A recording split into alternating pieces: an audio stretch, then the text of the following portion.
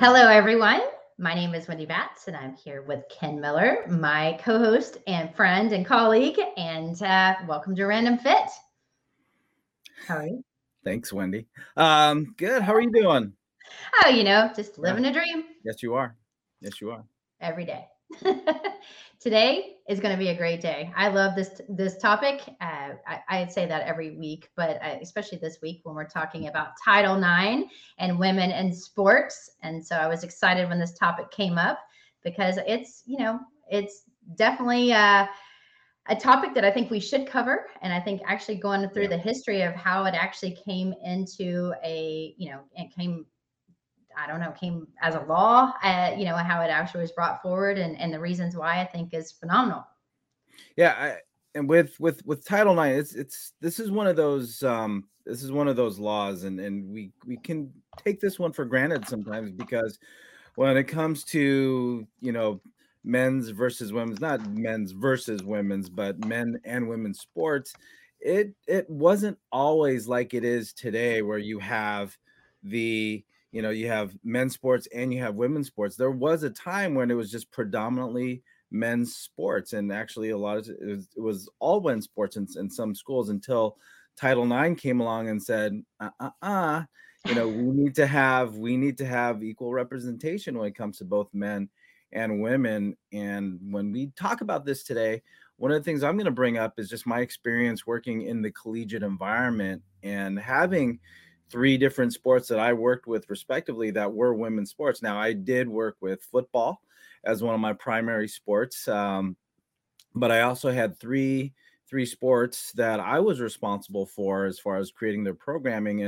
And if it wasn't for Title IX, I don't know if that opportunity to work with these wonderful ladies in my time as a strength conditioning coach would have ever been possible. But I do have a vested interest in women in sports because I have a daughter who is very much athletic and is participating in multiple sports. So yeah, this is a topic that I think that we as fitness professionals or exercisers and those that have participated in athletic endeavors need to know, how things got to be where they are today.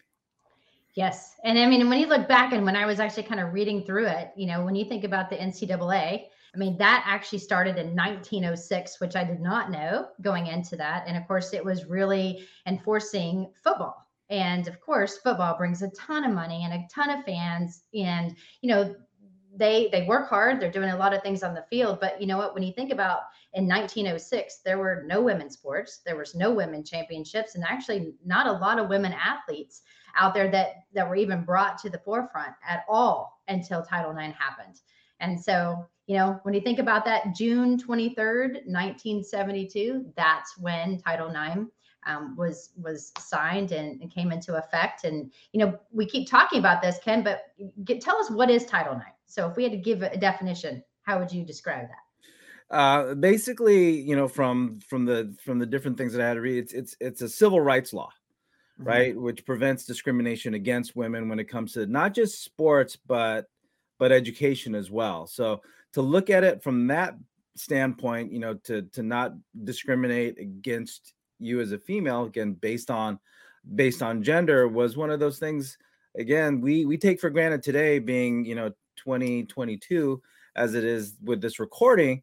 We see things as having access, from both a women's and a men's side of things, but it wasn't always like that. And where Title IX typically gets its foundation, or where it gets brought up, is when it comes to athletics, but it also has an educational or academic aspect to it as well. But where we really see Title IX is when it comes to access in sports. And I just want to, one of the things that I remember, being a part of the collegiate environment, they still go through this today when it comes to budget cuts. Mhm. When they look at cutting funding, or they have to save budget based on the amount of sports that a program has. If they're going to cut a sport, they're looking not just at the sports themselves, but they're also looking at male versus female, so men's versus women's sports. So if they cut a men's sport, they have to cut a women's sport as well, or vice versa. So if they're considering one of the one of the sports that isn't generating revenue. Again, just, from a financial standpoint, it does come down to money. So if a sport does not bring in money, that's one of the first things, unfortunately, that gets put onto the chopping block. So when you think about that, so if a women's sport has to go, they have to look at a comparable sized men's sport to go along with it. So it's not a fun thing to look at cutting sports, but the other side of that coin is that if a women's team has to go, so does a men's team. Yeah.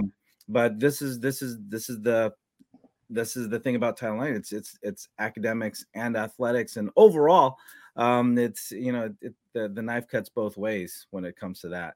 The knife cuts both ways. Wow. If you guys are just joining Ken Miller and myself, Wendy Batts, on Random Fit, today we're talking about Title IX and women in sports. And I think it's important, as you said, I mean, now it is a law, but in 1972, that law was actually signed by Richard Nixon. And he's the one that, actually signed it. But one of the people that really should get the credit, I mean, she was the one that was the visionary leader, and she kind of like pioneered the education reform process, and bringing this based on her own experience was Patsy Mink, and she was out of Hawaii. And so I know she was she was pretty much the one that we have to thank for this. And, and I know too, when I was reading, it did seem, quote, unfair to the men in the very beginning when this happened, because, people that felt like they deserved that scholarship and stuff like that didn't get it, because then they had to offer similar scholarships, like you said, to women in sports. And so it wasn't like it was an easy transition, like, yay, let's bring all these women in, because, you had to think, okay, scholarship wise, if I'm going to offer so many to men, I have to, like you said, offer so many to females. And I know that didn't go over quite so well in the very beginning, but now it's just the way it is. And, that I think it's a blessing, because 1970, when we look at the time, 1972 wasn't that long ago. And so even though for some it seems like it was forever ago, to myself it doesn't. However, it's actually good to see that we're moving in the right direction. Yeah, and again, going back to 1970, that's 50 years ago now. And yes. To think that within our lifetime we're still gaining equal foothold when it comes to that. And you brought up a really good point, Wendy, because when you're talking about scholarships, these are opportunities that student athletes have to get further their education through their endeavors with athletics. And if you had a situation before 1972, before this came into became into law, then it was pretty much just men gaining access to further education, subsidized by funding. And that's the part of it, is the fact that because this is a law and we have to look at equal opportunity, anything that has government funding has to have this equal opportunity for both men and women. So now that you have Title IX in effect, now that you have opportunity for both men and women to further their education. And we all know what furthering your education from an academic standpoint can do. So if you have those opportunities available to you through scholarship, then that's going to get more equal footing for females when it comes to furthering their education. And one of the things that again, as a strength and conditioning coach, you have to realize that when it comes to furthering your education, if you're a good enough athlete within a sport and you are attending college, it's just one less thing you have to worry about when it comes to financially supporting yourself through school. So a scholarship of any kind, especially an athletic scholarship, if that helps subsidize your education, then you're going to have that many more, not just females in athletics, but also you're going to have that many more females graduating from academic programs as well. So that's the bigger side I see to this aspect of the law. Well, when you look at the numbers too, I mean, just looking at, where we were. So like in 1972, women in sports, there was 295,000 females that were participating in different sports. And now we've grown that up to over 2.6 million.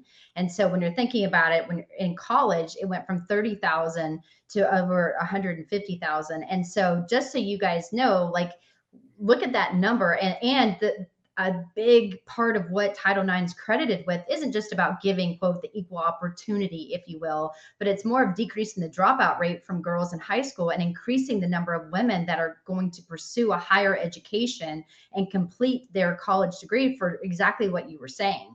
And so I think, when you think about how many women are graduating, if you get a scholarship to support yourself in order to do that and play a sport that you love and you're good at, it definitely is a win-win. Yeah. And, to kind of add on to that, again, looking at sports, looking at academics, this also addressed access to facilities and supplies. And again, just kind of, this is a little bit of biased information when it comes to athletics. But, I just remember with my time at Cal, this is before they had built out their high performance center, which just tops in the nation when it comes to the equipment, but also the facilities themselves, to where you had, back in the day when I first got there in, mid 2006, 2010, you had football, which is the big sport, obviously, because, it does garner a lot of the monies that comes into athletics, but you had different sports that had to go to another building, right? And you had, the coaches, especially with some of the female sports, they had to go someplace else. Again, spacing was an issue, and access to offices within the central area when it came to Memorial Stadium wasn't there. But then once the high performance center was built out, then you had, everybody was centralized. So offices for all the coaches for both men and women's sports, but also the locker rooms. I'll tell you what, Wendy, one of the things that was missing, and this is, again, I'm not talking about this university specifically, as it was in other universities as well, as I learned later on, but you had athletes of these other sports. Again, when you talk about funding, especially through the public school system, a lot of times the budget isn't there. Living in California, a lot of it isn't there, and these universities are, struggling for funding. But you had athletes, both men and women, in some of these smaller sports, that had to change clothes in their cars. Mm-hmm. Right? They had to park, and they had to change because they didn't have locker rooms, right? So therefore, if they don't have locker rooms, they don't have showers. So you had situations where the funding just wasn't there, especially, it's witnessed by a lot of female athletes. Like, you had to change in your car, or you had to go back to your apartment or the dorms to take showers. Now that, things were on more equal footing, because, Memorial Stadium, or Cal, has been around way longer than 1972. When they built things out, then, things were on a more even playing ground, figuratively and literally, when it came to the facilities that they had access to. So that was one of the good things that does come from it, is that, I don't have to, as a female athlete, you don't have to, change in the car versus go to school stinky. Another athlete that just, they got their locker room, they have the showers, and they have everything available to them. So it's one of the benefits that you saw witness once things were able to develop. Yeah. And if you guys are just joining us on Random Fit, myself, Wendy Batts, we're here with Ken Miller. We're talking about Title IX and women in sports. And Ken, I think you bring up some really important topics and what we've seen. Like you said, there's more facilities, there's equal opportunity. However, one thing that I did go over and over again, we keep talking about equality, but there's differences between equity and equality. And I think we really want to think more of the equity side, because it's still not equal. I mean, we may offer the same, like scholarship numbers, like you have to provide this many numbers and make it equal to that many number when you're giving out scholarships, and it has to be an equal balance, like you said, especially if it's government funding. However, when you want to think about that too, you've got to think, like you said, budget. And so there may be more money put into different facilities that bring in more, because that's where the money was, allotted. Like, okay, it's going to go into this different, this specific facility. Because if you go into, especially some of these colleges, and look at their football facilities, mm-hmm. it is like, you walk in and it's like, whoa, you get these crazy lighting and these recovery rooms and everything all to itself, like where it's like this one place you would want to live your whole life because of all the amenities that one particular facility had for football. But then if you go and do something else that's maybe female related, there's nothing that's equal that, like there's not we're bringing women football facilities in now, but it's just different. And so I started looking into some of this differences of like money, and even in professional sports, you look at something, and I bring this to the forefront because I actually train and work with some LPGA, athletes. And then I also work with PGA athletes. And so it's interesting, even when you look at the championship purse, because there are, in men's sports, there's usually a bigger audience. There's more money that's brought in with ticket sales. There's more sponsorship on, television. And so there's usually more money poured into the men's sports versus the women's. However, there still is money given. So if you look at like just the CME, which is like the Tour Group Championship for women, they've increased their purse. If the winner of that one particular golf tournament wins, she wins $1.5 million, which is the largest prize ever in women's golf history. And the second place woman won $480,000. Sounds like a lot of money. But then if you look on the men's side, especially because of the sponsorships and because of television and all that stuff, you've got, $75 million now in comparison to 60 million that is for the, like available. So the winner of that one tournament, if you're a male, they make $18 million. And so they're still playing 18 holes. They're still playing sometimes even the same course, but there is a substantial and significant difference in comparison of what the earnings are because of the crowds and the sponsorships. Yeah. Fascinating. Yeah. I mean, and you bring up golf, you see this, like you mentioned, basketball is the same way, tennis is the same way, and soccer, definitely women's soccer or football is definitely the same way. But, I think when it comes to that aspect, again, revenue generation versus funding, and that's where equity, equality, as you're bringing up, Wendy, those are two different things. So when it comes to Title IX, again, this is when it comes to federal funding, right, versus revenue generating sports. Because I've also seen where women's sport, especially with some gymnastics programs, that they have their own building for gym practice. They have their own building for actual gymnastics meets, right, where they're drawing. Some of these gymnastics programs draw more people than, in paid ticket sales than some football programs bring with their programs. So, and that's where you'll see, depending on the program that is revenue generating, they'll have their own athletic trainers, they'll have multiple strength coaches, and they'll have, of course, the gear and all that, all the swag that comes with their sport and teams, some of that stuff reflects as well. So you do bring up a really good point as far as the difference between equity and equality. But again, money talks, unfortunately, when it comes to how some of these teams are subsidized. But again, when it comes to government involvement, that's one of the bigger differences. But if your gymnastics team is drawing 50,000 people a meet, then yeah, you're going to be in a better position than that, where you're pretty much you're struggling to fill in the arena to meet your viewership.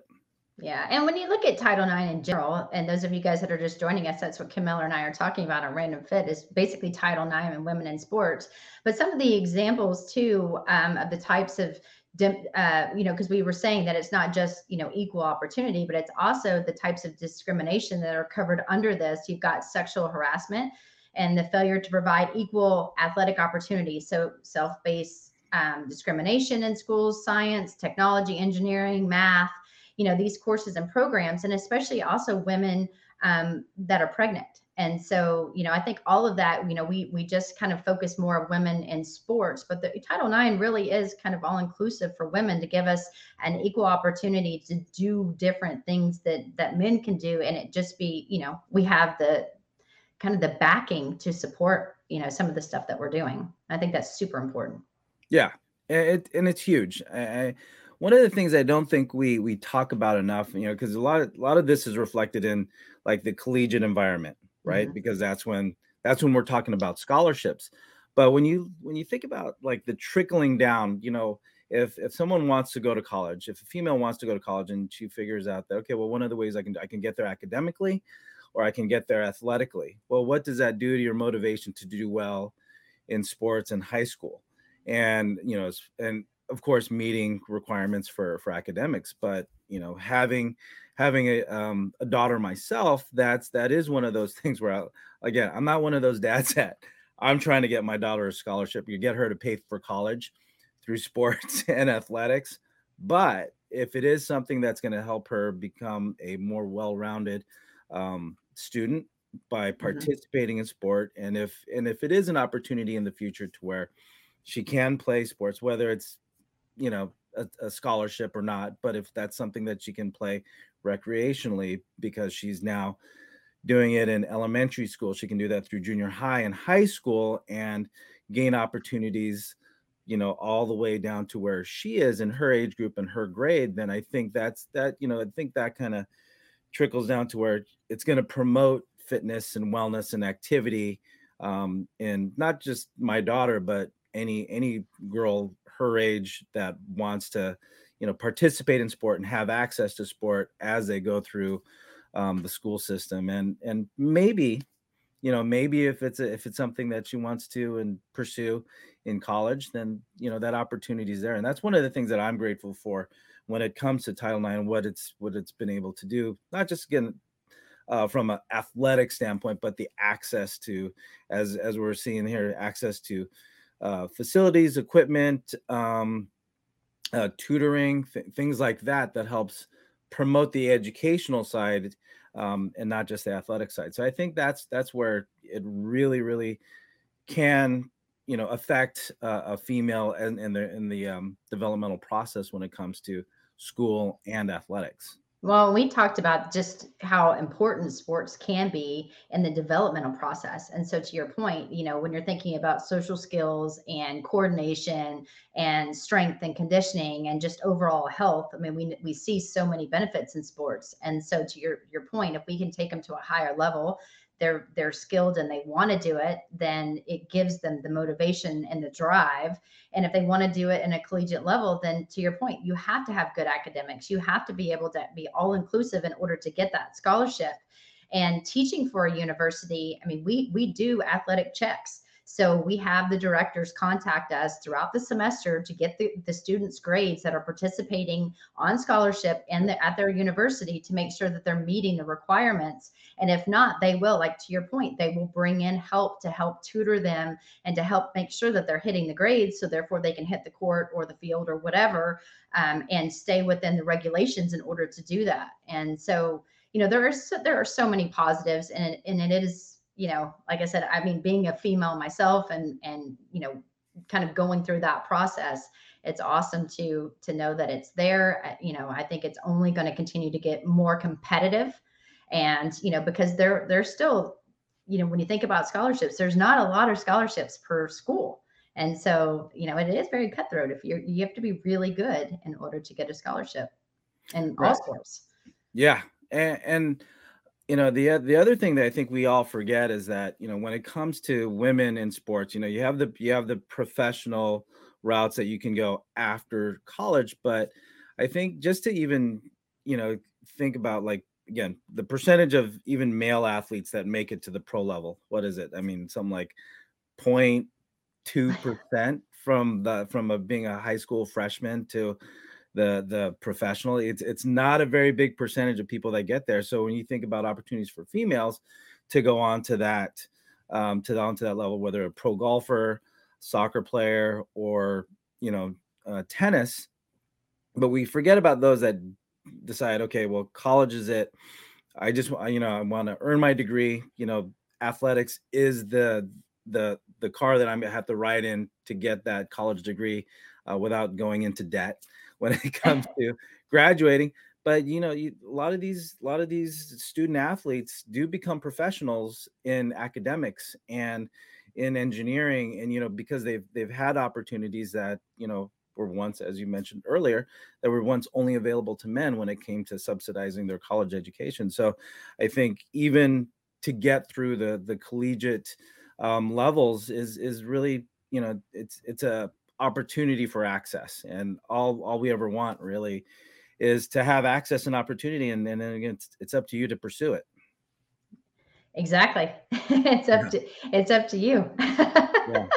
Well, Ken, like I said, I could probably talk about Title IX all day and, women in sports specifically, because, there are so many people that were on the forefront. You think of Jean Kidd. She was actually, they talked about her at the Olympics, just a few weeks ago, and just, her impact in tennis and being on the forefront of Title IX and being such a big part of discrimination and trying to make us recognize the importance of all this.